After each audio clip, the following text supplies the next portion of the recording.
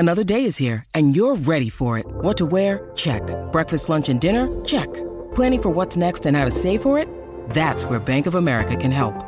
For your financial to-dos, Bank of America has experts ready to help get you closer to your goals.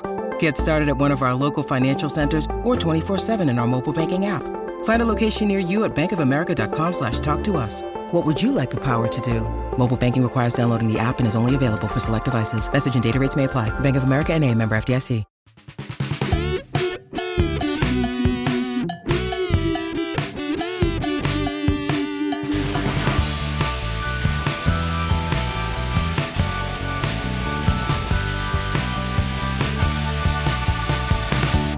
Hail cheaters. Welcome to the Always Cheating Podcast. My name is Josh. I'm here with Brandon. Brandon, how are you? Great, Josh. A 5-1 victory for the U.S. men over Panama is a great way to leave your FPL troubles behind. So it looks like U.S. might actually qualify for the World Cup, which is fun. Yeah. Fun for us over here. Pretty good, yeah. And, you know, nowadays it's just hard to explain how annoying it was when we didn't make the World Cup 4 years ago. Like, annoying because we didn't get to watch it. But then, like, if you are in the United States and you're creating, you know, soccer/football content, to not have your team qualify for the World Cup was not great. Yeah, excitement in the States just around football, soccer generally ramped down. So here we are. Yeah. We are ramping up. Speaking of ramping up, the whole idea of this particular episode of Always Cheating is a lot of you out there might have just tuned out FPL stuff for the last week or so. Yeah. What did you miss? It's sort of like, where are we now? What happened on last week's episode of FPL? Yeah, you may not want to listen to last week's episode, Brian. Our episode last week was, unbeknownst to us until after we published it, put out there, the most controversial episode of the Always Cheating Podcast that we've ever created, Brandon. How did that happen? It was about fun. It was supposed to be about fun. The idea was make fantasy fun again. It was like how to do it. And somehow something got lost in the framing, and it sounded to some ears, we got good feedback and bad, good and bad, Mm-hmm. So I don't want to say it was all bad, but some ears, especially in my case, as somebody who's 33K overall, it sounded like I was just complaining. And that was a very common complaint. And it was like the rich guy complaining about property taxes was how it came off to some people. And so not my intention, but and I don't even own a home, Brandon. So, I don't really know, it was a flop in so many ways. So, so this time we're getting back to, as you like to say, Brandon, all the time. You say, 10, 12 times a day. We're getting down to brass tacks on this week's podcast, Brandon, and fantasy talk. That's what this podcast is about. It's about fantasy. It's about you and I. We're hosts. We're men. But that's secondary. Okay, how we feel. Because last week's podcast was what does FPL? It was almost like what does FPL say about you?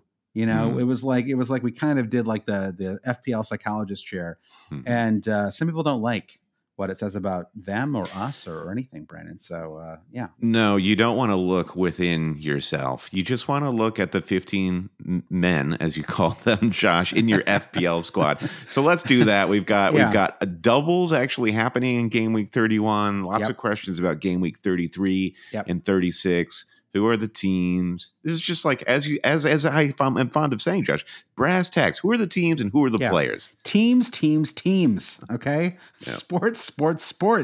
Let's get into it. So before we do, and there's really no preamble this time around, Brandon, because we're here and all of my NCAA tournament picks are out. Nothing to talk about there. Academy Awards, not as into it this year as I have been in other years. So we're getting right into it. I did want to quickly say, if you want to support the podcast, thank you to Brian Fay, our newest Patreon supporter. If you want to say thanks, support the cheater. Yeah, I know. Especially this late in the season, to get any support at all is always a nice boost for our self-esteem. You can go to patreon.com/alwayscheating to support the pod. Brandon, we have a new end of season league. We do. If you needed a reason to throw a few pennies in the Always Cheating supporters jar, here's the reason. And this goes for you existing supporters as well. We're kicking off the end of season Forever Young League. And what does that mean? We're starting a special mini league on the FPL site for our supporters, beginning on the game week 32 deadline. So just be a supporter before the game week 32 deadline on Patreon, and you'll receive our Forever Young League code for a straight up start from scratch 0 points mini league. Everyone is back to a level playing field. You're back to your young, beautiful self. Yep. And whoever wins is going to get a $250 cash prize courtesy of us, the That's Always right. Cheating Men, and your choice of whatever you want from our Always Cheating digital shop. Yeah. Are we doing, so we're doing cash, or are we doing like a gift card? Yeah, some legal, around. Totally. American Express will hook us up with a gift card. We'll beam that over to you via email, and then you can spend it on whatever you want. I don't even want to know what you spend it on. Yeah, don't tell us. We don't want to see the receipts. It's a dirty business, Brent. So that's awesome though. The Forever Young League. I'm excited. I like the idea of starting scratch late on like this too. It's kind of fun, and I think after game week 32, it starts on what should be a non-double as well. So, it's a somewhat clean start for everybody. So, if you support the podcast, even if you don't win that Forever Young League, you get an extra podcast each week. You get the Manager of the Month award, the regular award that is, and the Slack chat, weekend review newsletter, et cetera, et cetera. Yep. So on that note, Brent, I want to get right into the discussion. Let's take a quick break and we'll get into game week 31 talk. So game week 31 is here, Brandon. We are, I think the most important thing to do here is we got a lot of stuff to talk about, right? We can talk about our teams in a little bit.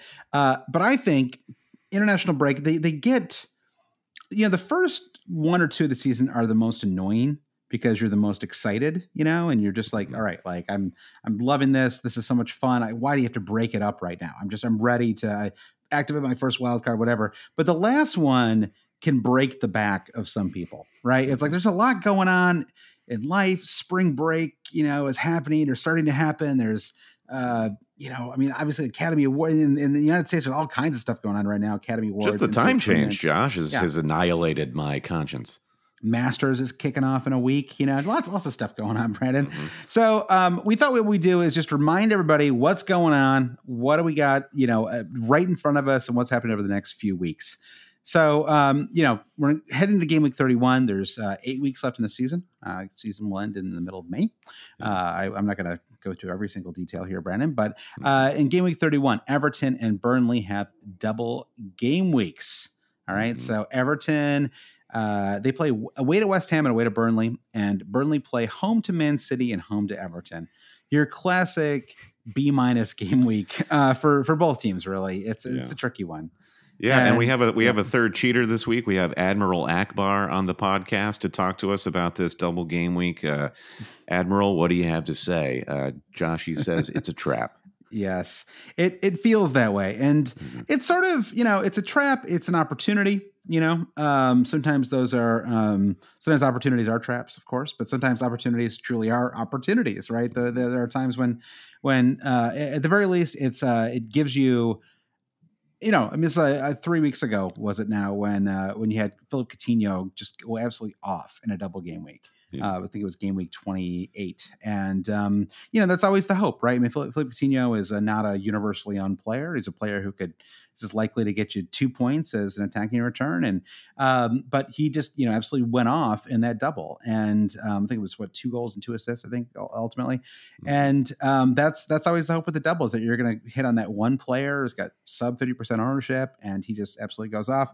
So I think there are some contenders between these teams. Obviously Weghorst is the one, and he's sort of in that Chris Wood mold, where obviously he was basically the replacement for Chris Wood, but it's that sort of striker in the box on a team that has a lot of set pieces, right? Like there are he could just nick a goal just through chance. And it's kind of shocking to me that he only has 1 goal so far since joining Burnley. It feels like he's had a lot more opportunities. He should have at least 2 or 3.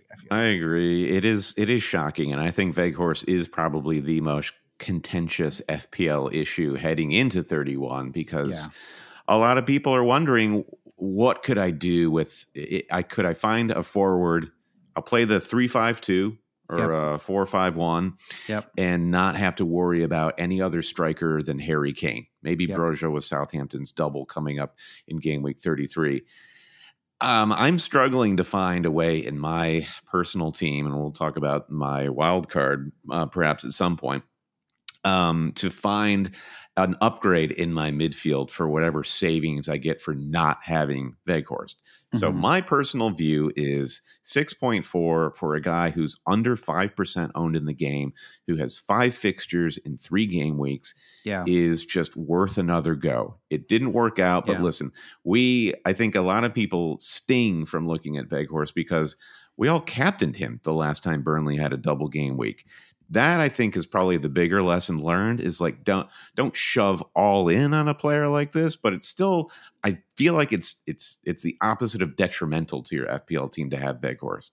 Yeah, and I think you're right to add a little context there, because it's not just, if you just like at 32 in a vacuum, you might think, well, Man City at home, that's a blank for him most likely, and Everton at home is good, but I mean, Burnley, like, that's a pretty tight match for Everton as well. Really important match for them too, right? Relegation battle. So, it's possible, but unlikely that turns into a high scoring affair. But next week they play Norwich away, and Norwich are terrible. I mean, honestly, they are. And so I think that, he could do something in that match. And the following week they have Southampton at home and West Ham away. So it's really 4, I'd say. I mean, West Ham away, I think, is probably a reasonably decent fixture for him as well, honestly. I mean, West Ham are not, defense is not, they've had a great season, but defense is not really their strengths, right? So so really you could look at the next 3 game weeks, and see 4 pretty good fixtures for Weghorst. And if we want to expand beyond him a little bit, I think there are some players that you could at least consider. I mean, I can't do the Aaron Lennon thing. I just can't. He's cheap, so if you need like a 5th bench player, sure, like toss him in there. I think he's at least in the conversation with a couple other guys. We're actually going to talk about them a little bit later.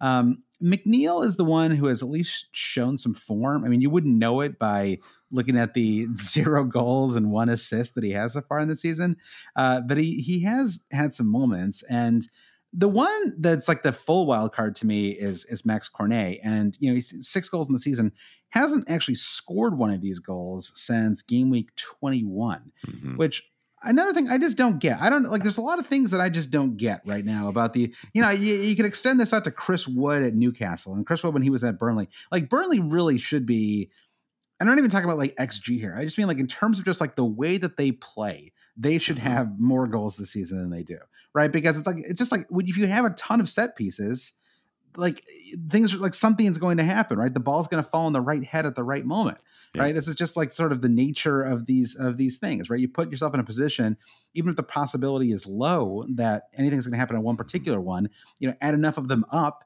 and you're going to score more goals. And that's kind of how they've survived for all these years. And this year, the ball has not, fallen on the right head, so to speak. And, so it's just, I think that Weghorst still has a lot of potential. The midfield is it's just a total crapshoot. Honestly, it is. And I think the only, could you really justify spending that much money in any of them? I don't no. any of the midfielders. I don't think so. No, I think just the same goes for Everton here. One of these guys is enough. Plenty. Yeah. Because I'm looking at how do I change up my team on a wild card, and the doubles just throughout the course of the rest of the season aren't really factoring into my thinking at all. Yeah. I am focused on just getting players from Chelsea, Liverpool, and Manchester City, and you and Arsenal. I think works there too, obviously. But you can't have 15 guys from those 4 teams. You'll have holes to plug, and I will happily plug a hole with Anthony Gordon from Everton and Weghorst from Burnley. Yeah, there's enough marginal upside there. It's really a shame that Dominic Calvert-Lewin hasn't been able to kind of reclaim. I mean, this is a guy who scored 16 goals last season, and unfortunately, I mean, you just missed so much time through injury, and I think he's even re-aggravated those injuries, right? It's just been sort of it's a lost season for him, unfortunately. This happens though. I mean, it's happened to your boy Kevin De Bruyne, a couple of years ago, right? Where he just had this terrible injury riddled season, and then he came back and he was fine the next year, right? And this is something that does happen even to the best players. So I think that it doesn't. But this year feels like it's just a little too risky to put your faith in Calvert-Lewin. And Richarlison I'm kind of confused by him as well, right? Because I just don't know how a player of his caliber can only have 4 goals and 3 assists on the season. I mean, he had 7 and 6 the year before. It's just odd to me. He had 13 and 5, 13 the year before that as well. I mean, like a player of Richarlison's talent should never have only 4 goals in the season. This guy, I know that you in some ways are only as good as the team around you, but there's a long history of players who sort of take their team by my boy Santi Cazorla, Brad, for example, take a mediocre team by the scruff of their neck, and I mean, Rafinha, look at what Rafinha has done, right? Yeah. I mean, you could argue that Rafinha is in a similar position as Richarlison. I mean, is Leeds squad that much stronger than Everton's? I don't think so. Play style, perhaps. I mean, coming off of Rafa Benitez, who favors a more defensive style, where Rafinha has been flourishing in a more attacking style at Leeds, I think that plays into it too. And I feel like it's hypocritical to say, well, what's wrong with Richarlison? That's a no-go zone, whereas Weghorst is. I think Weghorst is cheap, where Weghorst is 6.4, and people would complain 6.4 is too expensive for Weghorst. And then I would complain that 7.5 is too expensive for Richarlison. Yeah. I'm meeting in the middle here, Josh. But I feel like you start going sub 6 million. I don't know if any of these guys are even going to play. And that's fine if you're playing a different formation where you only need one striker and Harry Kane. But I think the situation you're in with players like Richarlison and Calvert-Lewin are a lot like what we might talk about with Manchester United in a moment, where value for money is a huge problem. Yeah, I guess the ripple effect throughout the rest of your team. I actually think the defense, even though that's been really disappointing for both these squads as well, is at least an area you could consider. I think that you have Connor Roberts, 4.4 million for Burnley, 4 clean sheets in the last 10, so not bad. I mean, he's not a player that I'd be like excited to start, especially with Man City as one of these 2 fixtures, but. But I think, if you see him as a long-term investment, if you still have a bench boost, I could see some value there for him. Yeah. You could also consider someone like a Mason Holgate, who is, the advantage for him is, it's like, he's not like a player you'd be excited about bringing in, but he's 4.2 million, right? He's incredibly cheap. And they have this double in game week 31. And then, and actually it's very useful because they have the double in 31. And then, so if you have Trent Alexander-Arnold doesn't play in game week 31, that seems likely. He's like a perfect kind of just stick him in there and, see what you can get out of those 2 fixtures. And what makes him really valuable is that there are 2 unconfirmed two to be played matches that have not been slotted in yet for Everton. That's a home match against Crystal Palace and an away match to Watford. So 2 pretty good fixtures, 2 not bad fixtures for a defender. So, as kind of an enabler, as a cheap, 5th bench player, I like someone like Holgate. I mean, you could spend a little more on someone like Seamus Coleman.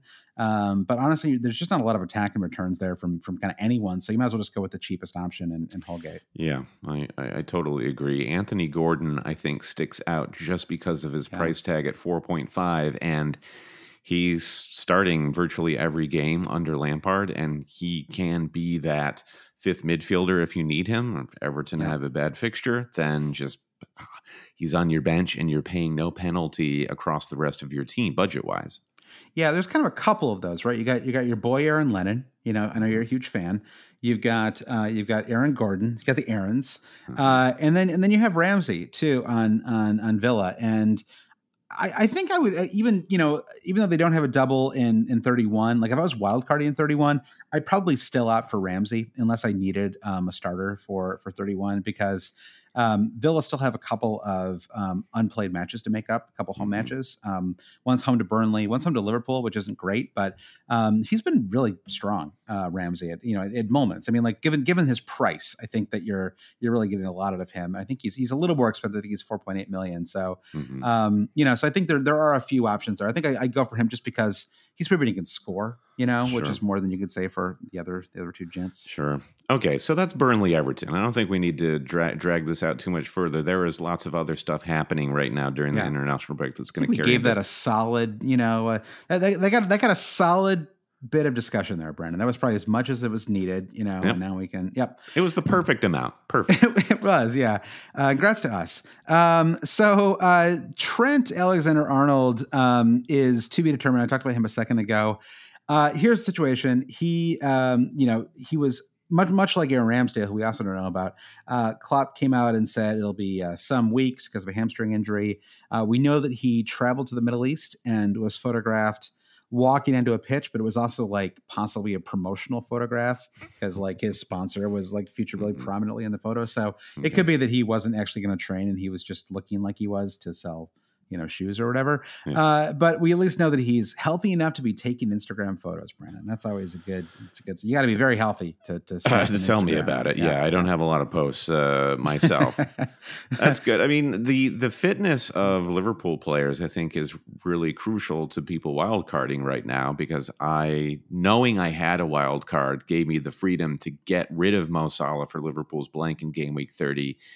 And I feel like that is really the strength of a wild card right now is to get Mo Salah back in, at least for me, because he is so expensive. Like if you're just looking to change things on the margins, I think you could probably hang on to your wild card for a while longer. But anyway, I think it's really unlikely that he plays in 31. I mean, if you look at what's to come after 31, you've got Benfica away at midweek. So you have a game week 31, and then I think it's like 4 days later. Liverpool play the early match too in 31. So you play 31, and then 4 days later they play Benfica, and then 4 or 5 days after that, whatever that, I think they play on Tuesday in Benfica, and then on Sunday they play Man City, right? So that's the season. So I think you can safely assume that you're able to defeat Watford.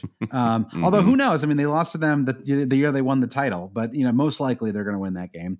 And so it doesn't seem like you would risk, especially with a hamstring. There's like nothing seems to get re-aggravated more than like a dodgy hamstring, right? So unlikely, I think, for him to play in that one. And I think so in my case, that actually is affecting my transfer decisions this week because I might need like a pinch hitter. Like I might need somebody to come in and play do a job for me defensively for a week or two. And so, which actually is kind of tricky. We'll talk about this in a second, but I don't love any of the defenders for double game week 33. Like I'm not like blown away with any of the defensive options there. And so, I would probably be focused more on the fixtures in 31 and 32, and then thinking about the doubles down the line. Like I think rather than bring in a defender who doubles in 33, I'd be much more likely to bring in someone like Rudiger, and just sort of solve that future problem, right? Because Chelsea have 2 matches to make up as well. And even though those aren't going to happen in the next couple of weeks, I don't have a wild card. And so every transfer has to be made with like thinking of these 8 game weeks sort of as a whole, right? It's like you can't just look at the game weeks, the next 2 or 3. You've got to think about everything, and it's like, I remember Walk Hard, Brandon, I sure do. In the beginning of that, where Tim Meadows is like, before he walks out there, he's got to think about every single moment he's ever lived in his entire life. Right. And that's how I am, Brandon. Before I make every transfer, I got to think about every single game week, every single game that's going to happen over the next 8 weeks. So yeah, it definitely makes things tricky. And I've gotten very off track here. So let's get back on track. I mentioned game week 33. It really is important to keep this in mind, especially if you don't have a wild card. If you do, it's obviously important too, but you kind of knew that. But if you don't, you've really got to be thinking about 33. And here's the crucial thing: is not only is it a double, but you have 3 teams that don't play at all, right?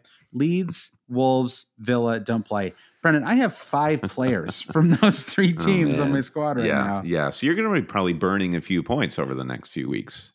I don't know. It's going to be tricky. I've got 2 transfers in hand right now. Okay. So you could get rid of 4 of those guys for free. And then, of course, you have a bench in 33. So you could bury a non-playing guy on your bench. So that's not a problem. Okay. You're okay. It's okay, but it's not, but again, like none of those players are super expensive. So it's not like it's not like I have like some 11 million guy that I can drop to fund Ronaldo or something like that. You know what I mean? And so it makes for kind of boring moves unless I burn 4, and take out somebody big. So Leeds, Wolves, Villa, blank, and the teams that double in 33, Man United, Leicester, Arsenal. I feel like those are kind of the big 3, right? And then you've got Newcastle, Southampton, Brighton, and Burnley. Newcastle might have one of the better doubles, though, as they have two home matches, Leicester and Crystal Palace. So certainly, that's true. Chris Wood, the Weghorst 1.0 is a thought there. Yep. I don't dislike Newcastle there, but I think it's like, this is why when I'm plotting my wild card, I'm just not really focusing on these doubles because I don't want to carry. It's like you looking at, we built up all these Wolves and Villa players looking at their playing in game week 30. Yeah. There was a Wolves double, of course. And now I don't want to have any of these guys and I want to get rid of them. And I feel like game week 33 is just going to be another opportunity to get in players that I don't want to carry for the rest of the season. So I go through these teams and I'm like, well, which ones actually appeal? Manchester United have like the great reversal fixture of Norwich followed by Manchester City, or I don't know if it's vice versa.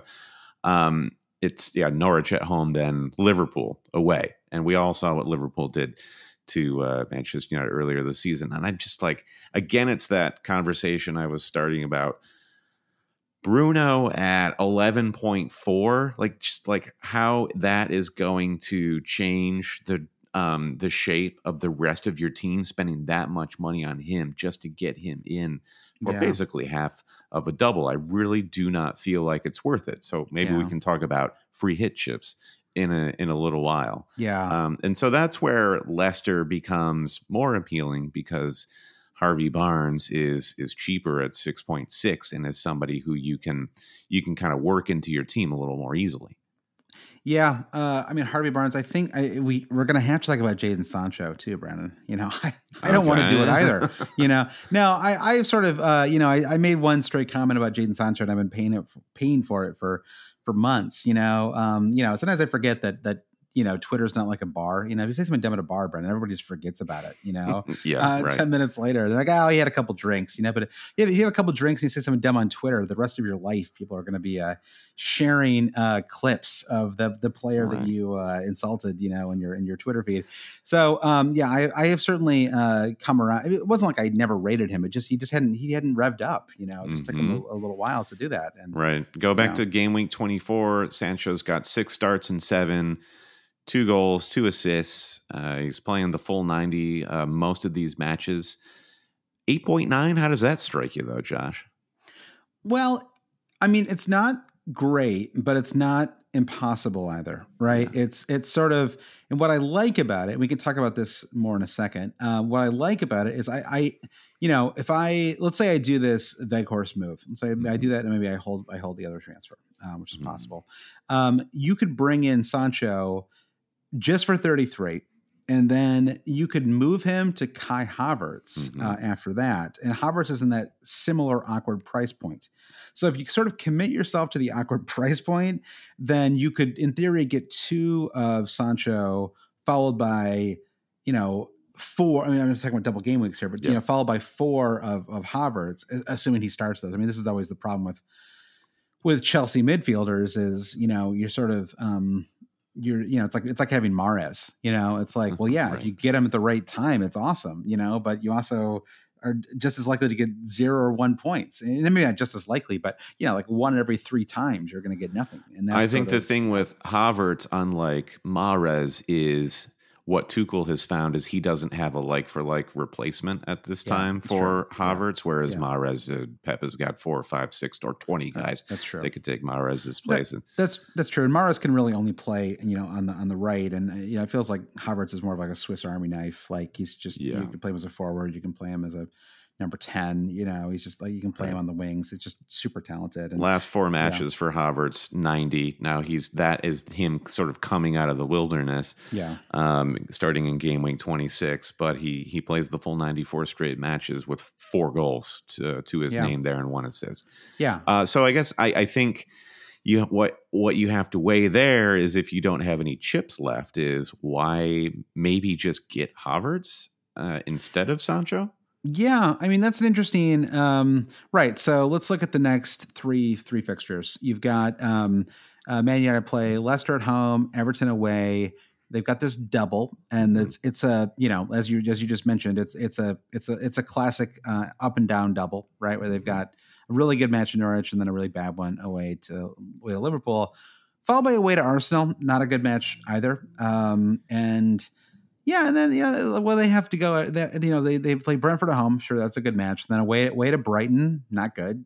They play Chelsea, and then away to Palace. And and that's in 38. And 38, it's like you can't plan for 38 because 38 is like, who knows? Like it kind of depends. They may have nothing to be play for, and they just play like a bunch of youth. It's like you never really know what's going to happen in game week 38. So it should never really be part of your thinking.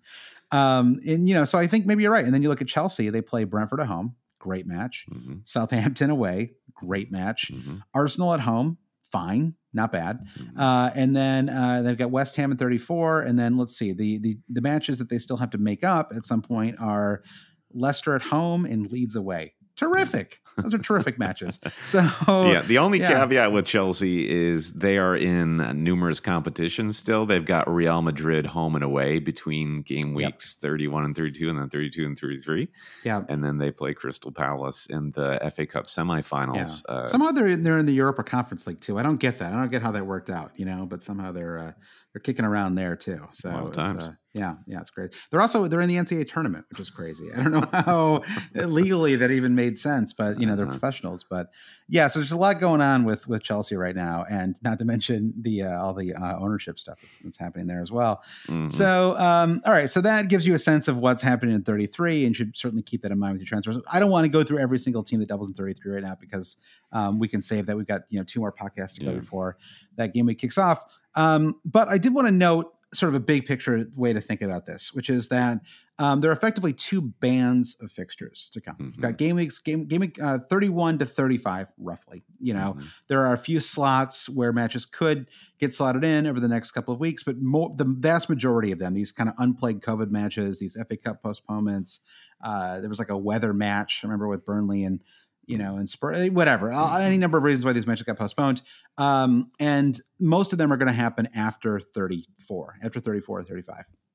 So the teams that double in 33 tend to be kind of the mid-table-ish or the kind of European slot, somewhere between like, the teams you'd be targeting are between like 12 and 6, something like that. Mm-hmm. And what we have after that are doubles for the heavy hitters, right? Mm-hmm. So from game week 30 on, we see doubles for Chelsea, Liverpool, and Man City, which makes things tricky because as Liverpool, you got to have Salah. That's just a given. He's having an unbelievable season.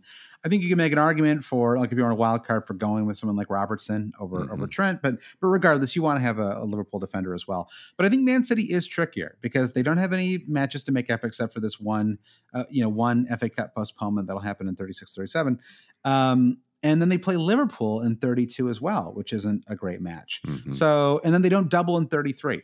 So in some ways, I would like to have Man City players, but I when I look at my team and the things I've got to plan for, I don't know how I would have them before game week 34. Yeah. It just doesn't really make sense for me. There is an element of luck / variance that hits Manchester City fantasy assets more than any of these top 4 teams because of their the possibility of them being rotated and just how they share the points because they're all so gifted. They're all going to score goals. So who do you get and cash in any given week? And then, so as I was plotting my wild card, I actually found myself just with Cancelo. Yep. And I think that's not actually a great place to be for my wild card, especially if I'm looking to chase and increase my overall rank. I think City, because they will score a lot of goals, is an opportunity. Yeah. But, right. So it's sort of like, where do you want to take the risk? And I'm kind of with you in that if you're wild carding now, it just feels too early to plan for Manchester City.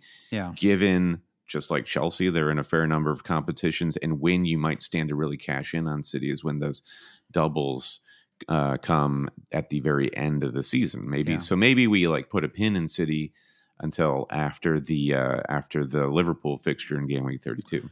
Yeah, and I think even then in 33, it's going to be hard to look at all these doubles and pick Man City when they play Brighton by the as the sole match they have in 33. Not a terrible match, but Brighton, like they're strong enough defensively that it's hard to imagine that being like a 5-0 thrashing, right? It's just not. If they're playing Leeds or something like that at home, then you'd be maybe more inclined. But once you get past 33, then you've got the Man City. The thrashings commence. The thrashings commence, right? Yeah, they play Watford at home, Leeds away, Newcastle at home, and 34, 35, and 36. That's triple up territory. That's like burn 4 points to make sure you've got multiple assets territory. So, but that's something that you want to at least keep it in mind.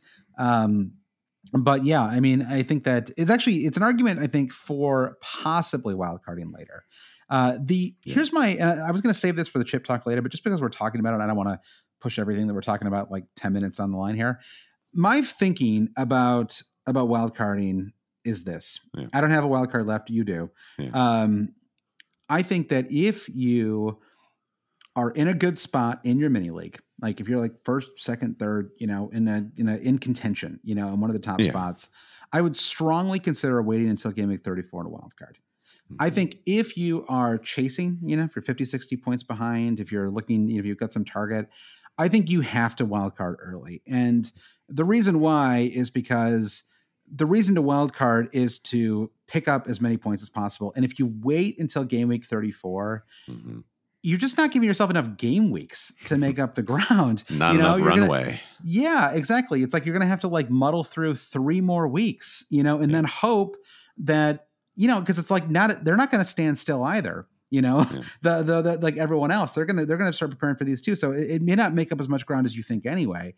And so, but I think if you are in first place or second or whatever, then you can let them make up ground. You can take that risk, and then you can basically supercharge your way to whatever starting in game week 34, right? You can set yourself up with 3 Chelsea, 3 Man City, 3 Liverpool, and then a couple of cheaper players as well. And I think that's really where it could come in handy. But I think if you do it when you're down, it's just too late for that to really make a big difference.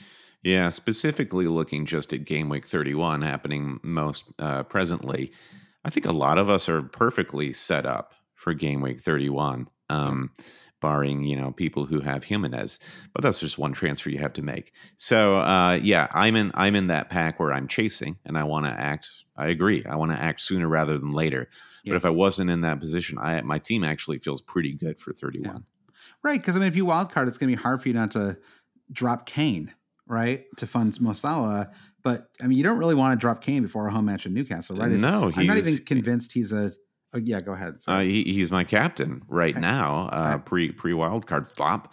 But I don't know. It's interesting you say that. I feel like Harry Kane is almost an imperative on a wildcard. He feels next to Mo like the most must-have player at the moment. Yeah, I guess that's true. I maybe it's just because I don't have a wild card I haven't built. You're in denial, aren't you? No, but just like it seems like it'd be very hard to have a really good team with those two in it. You don't deny that. Yeah, because like you throw in like Cancelo, right? Like, okay, that's like the third of your squad, right? There's not a lot of room, and I think that's where I fall where I do on the Weghorst argument is sort of like I've really got peanuts to play with, given those must-haves with Cancelo, Trent, Salah, and then you put Kane in there, and it's basically everybody else is in the 6.5 bracket. It's like you almost need to play. You almost need to have Ramsey and Anthony Gordon. It's like I feel like that's maybe a kind of lineup I would consider. Right, would be like a 4-3-3, or something like that, where you're just playing 3 midfielders most of the time, and then you could drop one of those guys in as needed. It's not bad. Yeah, looking at my wild card draft here, I've got Kulusevski as my 4th, but Gordon as my 5th mid. Replace Kulusevski and just lean on Kane for all of my Spurs attacking points, and then I've got 1.7 there to put into maybe a City player.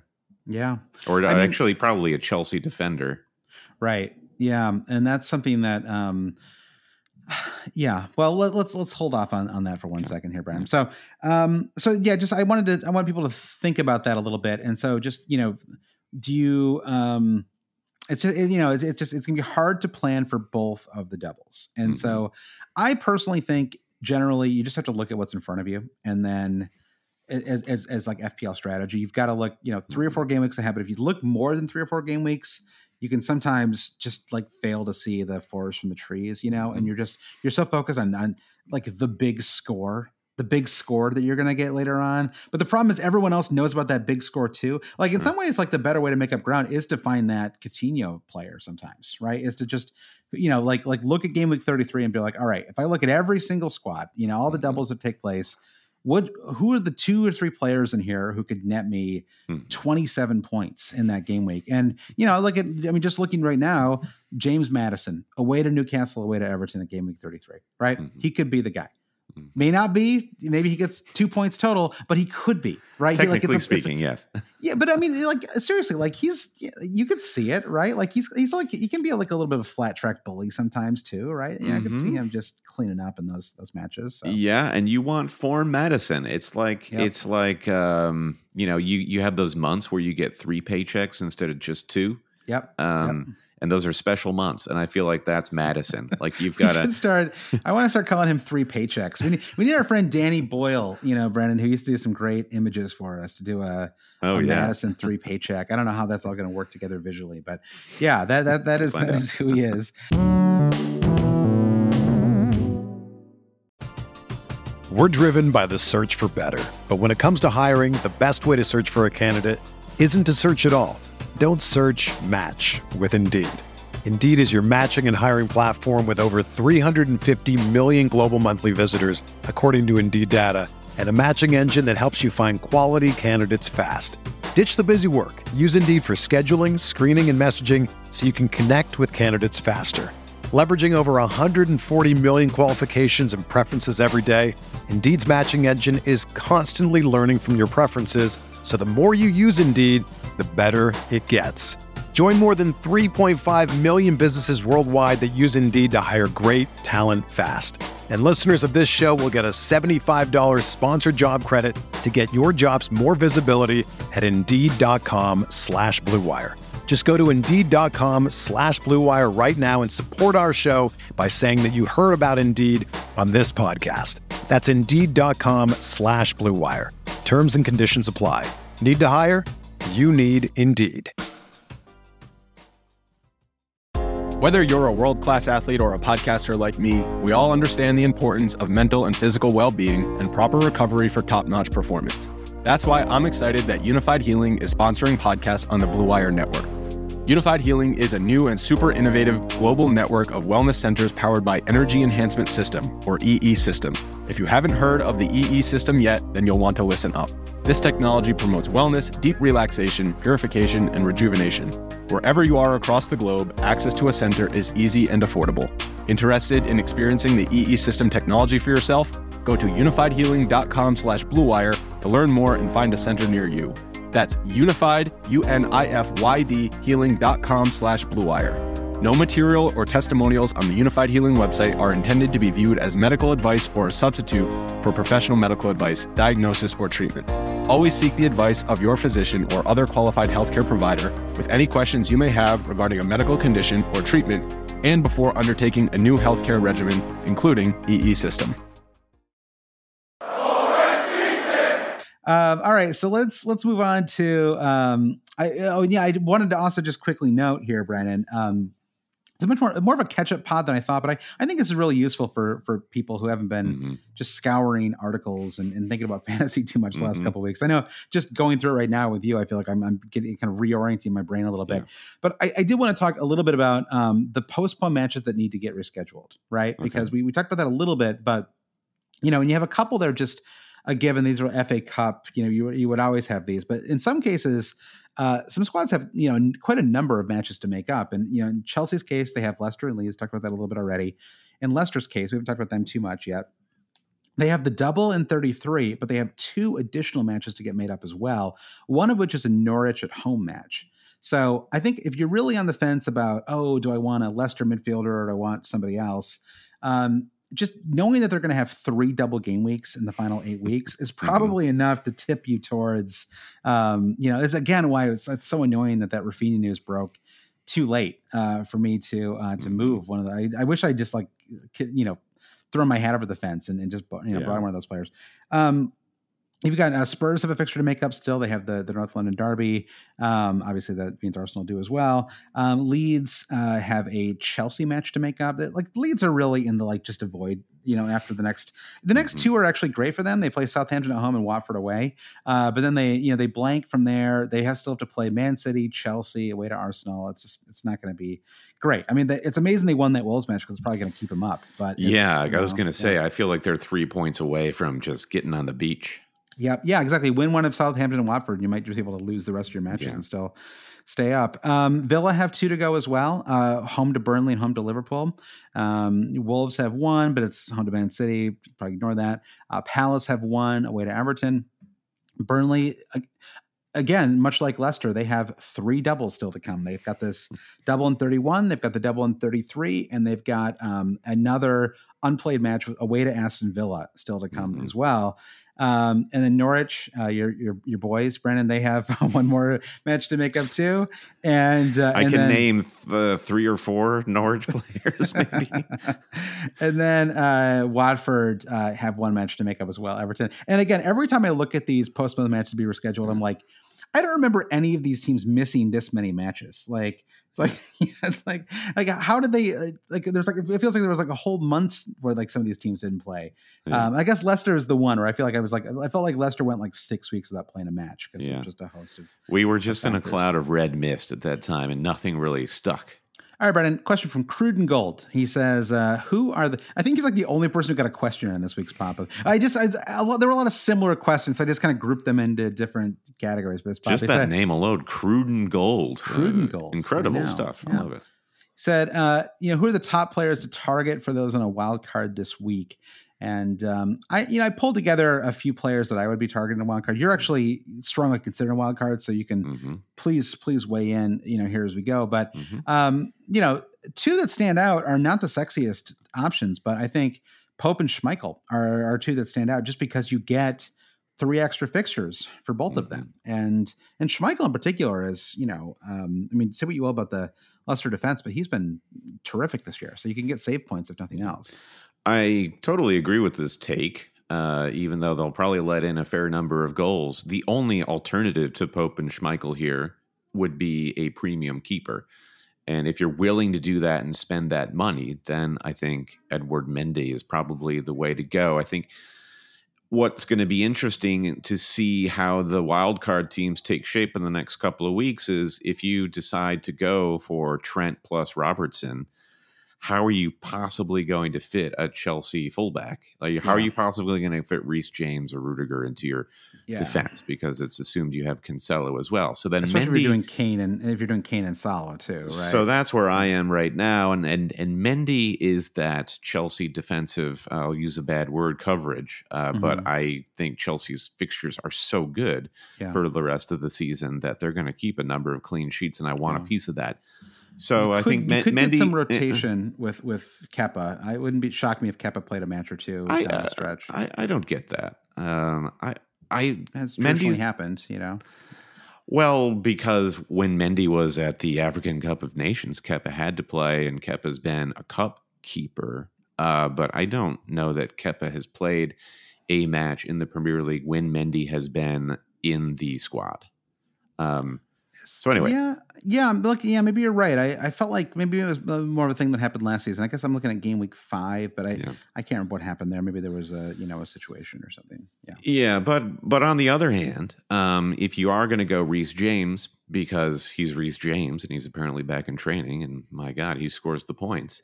Yeah. Ederson is a way for you to double up on the City clean sheets, Cancelo plus Ederson, where Stones is pulled out of the England lineup for injury today. Who knows what's going on there? So that's an interesting route into those Manchester City points. So I think we agree. Budget keepers, Pope and Schmeichel, premium keepers to fill out your back line. If you feel like you're missing one of these top 4 teams, would be Mendy or Ederson. Yeah, I mean, it's a shame that Mendy is so expensive. I mean, $6 million is just crazy. I feel like at that price, I really feel like I want them to be able to get some attacking returns. I guess the worry with Mendy is that he's going to get I don't know. It feels like he does get more. I think of him as a keeper, doesn't get a ton of saves. Although as Chelsea's defense is slipped a little bit from the start of the season. It does seem like he's been getting some more of those. Yeah, I mean, Schmeichel's 4.8. I mean, with Pope, you're not saving that much money. He's 5.4. You know, I mean, he's basically a premium keeper too. And except without like the clean sheets that Mendy has. Yeah, Pope, you're just expecting him to save enough, make enough saves to get him up to that 6 points on a clean sheet, 90 minutes. I would say, you know, if I were in the position where I would probably lean towards Schmeichel, I suppose, with Ben Foster as my backup keeper, you know, just for safety, and just because he's 4.8 million. And it feels like Leicester have kind of turned a little corner here, doesn't it? It feels like maybe they're on the way back up again a little bit. I don't know. I don't know. I just think two of the last three. Yeah, I don't know. That's the perennial issue, not the perennial. That's the issue the last couple of seasons under Brendan Rodgers is Leicester can show up one week and look good and then show up the next and be completely invisible. It's been a very weird year for them. Where are they at? They're 10th in the table. So that I guess that's where they belong. But look at the form table, 3 wins and 4, you know. So they've definitely, it seems like they've righted the ship a little bit. Yeah. And now having the Castagna back is big for them as well. Because and James and Justin for that matter too. I mean, there's actually some interesting defensive options there that we'll need to start thinking about. With Fofana. Everyone's back all of a sudden, and it's like we kind of haven't talked about their defense for 20 weeks because there just hasn't been anything to say, nothing good to say anyway. Yannick Vestergaard is over here being like, guys, anybody, somebody. Yeah, but I mean, how crazy is that? I mean, so. Castagna has not played since game week 20, where they kept a clean sheet at home to Liverpool, and that was the Schmeichel pen save match. And then nothing happens, and then he comes back in game week 30, scores a goal, keeps the clean sheet because he gets subbed off before they concede. And Castagna is the key to everything. Apparently, he's he unlocks the whole team. Keystania. Yeah. And Brendan, somebody who actually is your boy, I did hear the Keystania. I don't think I didn't hear that. Someone who actually is your boy, James Justin, is now back and playing as well, which is great. Yes, I loved him so much last season. He's looked on the quieter side since coming back. Now you would expect somebody to be a little timid after such an injury comeback, but he's got the potential to be strong on bonus because he makes a ton of tackles and he can get forward if allowed. So one to watch list guy. Yeah. And, talking about, so moving from goalkeepers, up to forwards and, the defenders, I'm not really super impressed with any of the double game week 33 defenders. I mean, it's kind of funny because as we're talking now, maybe it would be a Leicester defender that I would be maybe the most interested in, just because they're both away matches, but you could see attacking returns there. So maybe someone like Castagna. So you go Castagna over Schmeichel, and then Pope comes in. You could, yeah. I don't think Mendy is just you and I just have never totally seen eye to eye on the expensive keeper thing. I don't know. It's like mentally I can't do it. It's like 5.5 is like a hard bar that I can't go over. Never change. Yeah, I never will. But so I'm not like blown away with a lot of the 30, 33 options. So I think if I were making a defender move this week, which I may end up doing, I would be strongly looking at the James Rudiger option. And the thing about James is I'm just nervous. I have benefited greatly from James. I've had him at basically every great moment this season. Like if he has had an attack and return, he's been in my squad. And I just think I might have to get out while the getting's good. Like I just think the back and forth of the injuries, as you mentioned, all of their various cup commitments. They're in the Final Four as well. Just a lot going on. So, but I think it's just a little nerve wracking. And so I think down the stretch, I would probably opt for Rudiger as the safety pick. And I just think it makes the most sense given how many games they have to play. And, if they end up having what looks like back-to-back double game weeks in 36 and 37, that'd be 4 matches in 2 weeks. Rudiger is the only person who could even possibly play all 4 of those, from a Chelsea defender standpoint. Yeah. I agree, and I think that's kind of it. The only other thing to address is Liverpool and how we feel about a double up with Alexander-Arnold and Robertson. Yeah, there's been like an illness that went through Liverpool that hit Milner and Robbo, but presumably Liverpool are going to have a fully fit squad coming into 31. But I agree with you that Trent might not be likely to start, just given the matches that are upcoming, and if he needs a couple more training sessions. Yeah, I mean, we'll see. I mean, it's Klopp's. I mean, this season in particular, it feels like he's just kind of going for it all the time, And this is. I remember a couple years ago. I don't remember this, but it was like a random midweek. It was like they were playing Everton in a midweek match, and he was just like, I got to rest my guys. Like, and it was like he just didn't play like half the starters. And I think they still won. But this year, I feel like we haven't seen that version of Klopp. I feel like he's kind of going with the strongest 11 if you can pick them. Yeah, once we get through these particular injury concerns with the Liverpool fullbacks, they just feel like the best bets. You saw what you said about Reece James. And, there is Cancelo, of course. But I can't think of any other premium defenders who just offer a more certain points return than these two guys. I'm strong. This is Connor Roberts erasure of what's happening right now, Brandon. Sorry, Connor. There's only one Robbo as far as I'm concerned, and he's Scottish. Yeah, I mean, outside of maybe James, if you're willing to take the plunge, right? He'd be the one kind of massive upside. Yep. Yeah, but I agree. I mean, because the thing about those two guys is they have a tremendous floor, right? Mm-hmm. Now, I think if it may just be, especially if you've got a Kane Salah squad, if you're on a wild card, it may just be impossible, honestly, to have all of those guys, have two of them.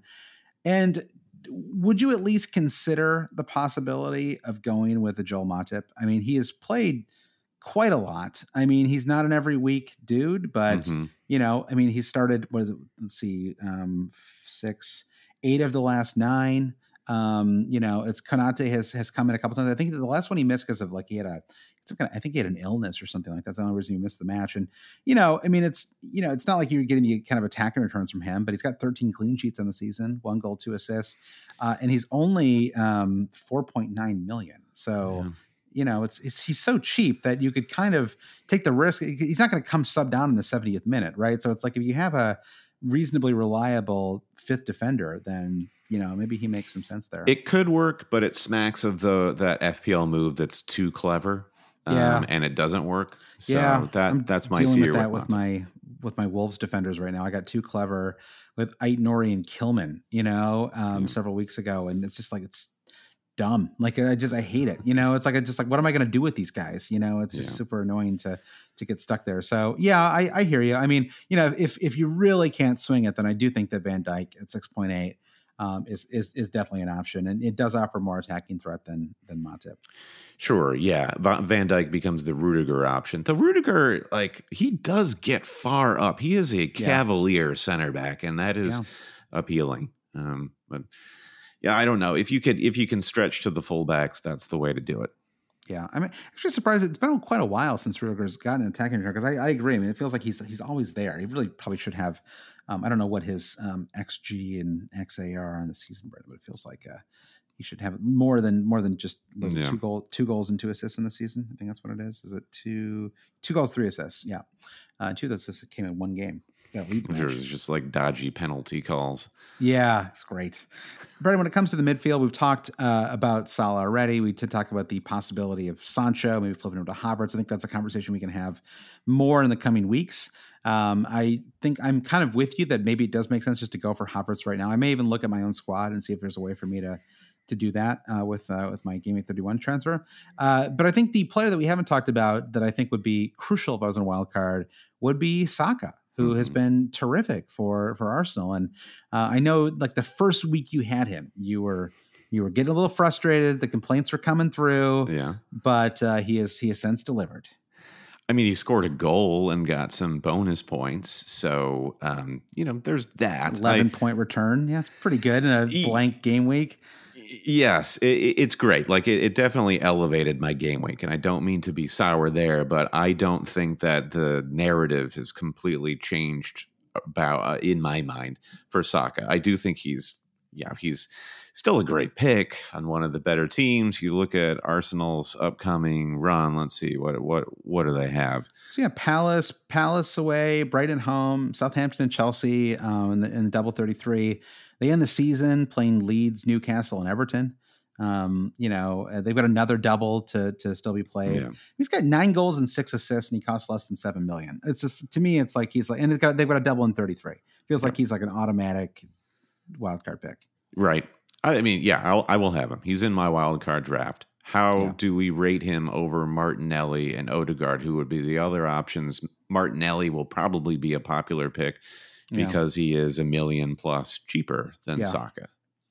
Just lacks the end product, I mean, I know that you want even more from Saka, but I mean, ultimately he just has been delivering more this season. Saka has, and it does feel like he's getting into the box a little more. And the problem with Martinelli is that he has a really strong replacement in Emile Smith-Rowe, right? Who is just sort of always available to come in for him if need be, or if he's, if his form isn't there. So I think that's what kind of eliminates him for me a little bit.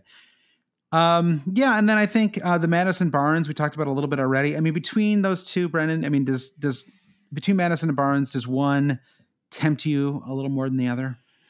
Maddison would be more fun to have, I think, but I've gone for Barnes in a wild card draft. I think with the Vardy injury, Barnes is pretty integral to them getting the ball, working the ball into the 18-yard box. I mean, Maddison's shots selection tends to be 18 yards and deeper, whereas Barnes is going to be getting touches on the ball inside the penalty area.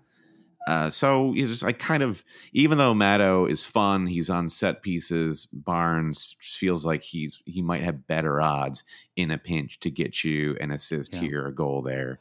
It's like it's like the poor man's Raheem Sterling, Kevin De Bruyne situation. Yeah, it's a like little bit. You get the kind of, it's like, do you trust him to get enough set piece, opportunities for FPL returns? Or do you want the guy who's just always kind of in the box and hope that the form is there, which Barnes and Sterling are similar in that way too, where you never kind of know what you're getting.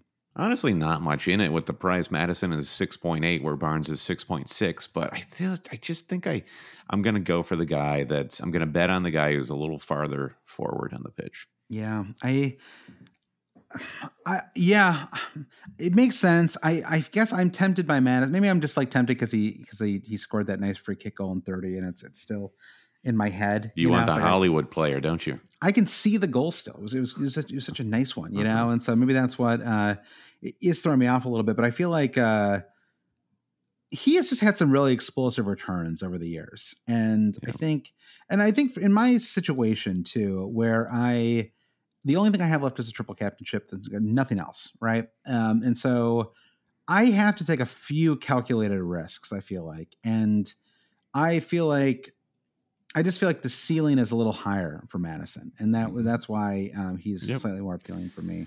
Yeah, I'm seeing 6 returns in 9 matches, the last 9 matches for Barnes, but they're all single-digit returns except for 10-pointer in game week 28. So it's like you're getting consistency, but a lower ceiling with Barnes. So I buy the argument. And then forwards, Kane, I think is an obvious one. I think the Kane-Son debate, I mean, it's like we've had it for years now, and it's just really tricky. And you just have to like really have a keen sense of whose form is on top at the moment. And it does, even though Son got the brace in 30, I still feel like Kane is the form option. And I mean, I know people who are trying to bench Son and going into 30. It was like really? Kind of like a free. I saw a free hit team that had Son like first bench. So yeah, I think Kane's merits are there. I think that depending on how you set your team up, you could maybe go for Son over Kane. It's not insane. We've all been there. We've all done the Son pivot for money, and sometimes it works out. Clearly, or we wouldn't do it sometimes, but. I think in this case, I would try to find a way to fit Kane as well. I think Locke is not bad through game week 33, and I think then you could try to flip him to somebody else. I don't really even know who that would be. It may be that you flip him to like a 4.5 million forward and put that money into your midfield. Like that could be the flip that you do. And Weghorst, we've talked about him already. Everton I think are too unpredictable. And then the other player that like the least inspiring player, but just the one who I think if you're looking to be different is Chris Wood. Just because I agree with you. I think their 33 double is good. It's just unless you think he's just washed as a player, then, but if you think he's still like, it's maybe just like it's been a little fluky that he hasn't done what he has done with like metronomic consistency the last few years, then I think he's one you could consider targeting. Don't forget about Broja. Broja has kind of fallen out of fashion as a fantasy pick, but 5.5 cheap and does double in 33. And I feel like he's in that realm where you can bench him when Southampton's fixtures that game week don't appeal. Yeah, he's been frustrating for me because I feel like I missed out on all of the Broja moments, but he's in my squad right now, and I have him starting in game week 31. So I hope he does start. I guess that's my worry now is, does he, but he mostly has. I don't know. I mean, I think he will. You're right. I mean, Broja at least deserves a shout. I don't. I think it's just slim pickings, and like it's been a season long issue, and I don't really see any reason to think it's going to get better, really. I mean, so I suppose for that reason I do sort of like Lacazette, because he is, he's setting people up, if nothing. Even if he is another forward in the Premier League who can't score goals, he is very focused on setting up chance for other players. Yeah, and he's getting attacking returns, regardless of what they are. They're not quintessential number 9 returns, but he's getting fantasy returns. So if you're sitting there counting your fantasy points, look to Lacazette. When you need mealtime inspiration, it's worth shopping Kroger, where you'll find over 30,000 mouth-watering choices that excite your inner foodie. And no matter what tasty choice you make, you'll enjoy our everyday low prices, plus extra ways to save, like digital coupons worth over $600 each week. You can also save up to $1 off per gallon at the pump with fuel points. More savings and more inspiring flavors make shopping Kroger worth it every time. Kroger, fresh for everyone. Fuel restrictions apply. This is the story of the one. As a maintenance engineer, he hears things differently. To the untrained ear, everything on his shop floor might sound fine, but he can hear gears grinding or a belt slipping. So he steps in to fix the problem at hand before it gets out of hand. And he knows Grainger's got the right product he needs to get the job done, which is music to his ears. Call, click Grainger.com, or just stop by. Grainger, for the ones who get it done.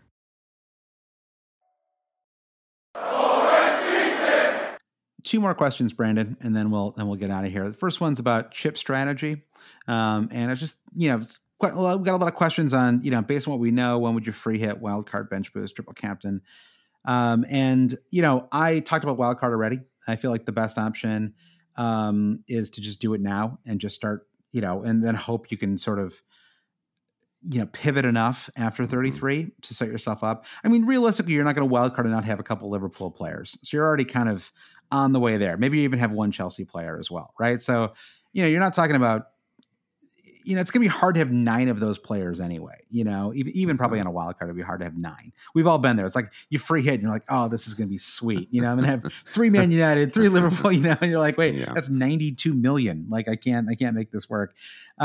So the other, as far as the other ones go, I think a game week 3 hit for 33 free hit is tempting if you don't already have a lot of players for it, because then you can focus on down the line.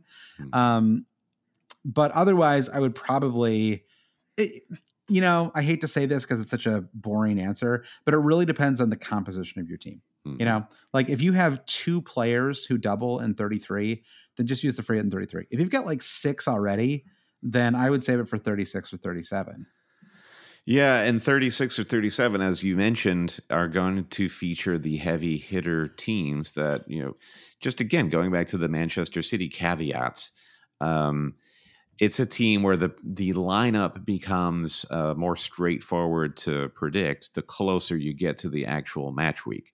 So if you're looking to capitalize on whatever double Manchester City might have down the line, that free hit is probably going to be more valuable, and the upside for the points will be better. I mean, I think the free hit in 33 comes down to how many points do you think Manchester United can score against Norwich? And the Norwich bench, which is like, I don't know.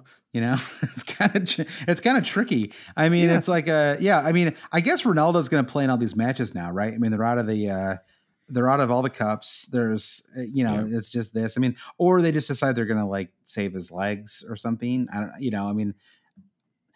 I don't know what they do now. I mean, I guess they're still fighting for a Champions League spot, so they just have to play him every match, I suppose.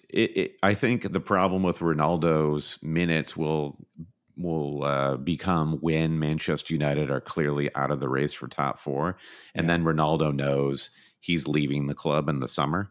Yeah. And then you might not see his face again. It's still hard to look at the table because of all these unplayed matches, but Man United are 4 points back of fourth.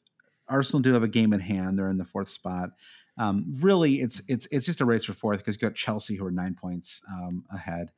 And yeah, I mean, 4 points is enough that you have to really go for it, obviously. So, so at least at 33, you'd think that he is playing, but and so that I think puts everybody on the table in terms of Sancho, Bruno, etc. I mean, it's an interesting question and this actually might be something to think about when you work backwards with your transfers is who do you want to captain in 33? Mm-hmm. Like if you aren't going to captain Bruno and you're just going to go for like this, like a James Maddison, like I'm just going to kind of, like just to pick somebody, right? Like, I think then maybe you just don't worry about it, right? If you're not going to captain Man United player, I'm not sure it's worth kind of rearranging your team to fit them in. Yeah. Remember what Liverpool did to Manchester United? Mo Salah captain, game week 33. Let's run it back.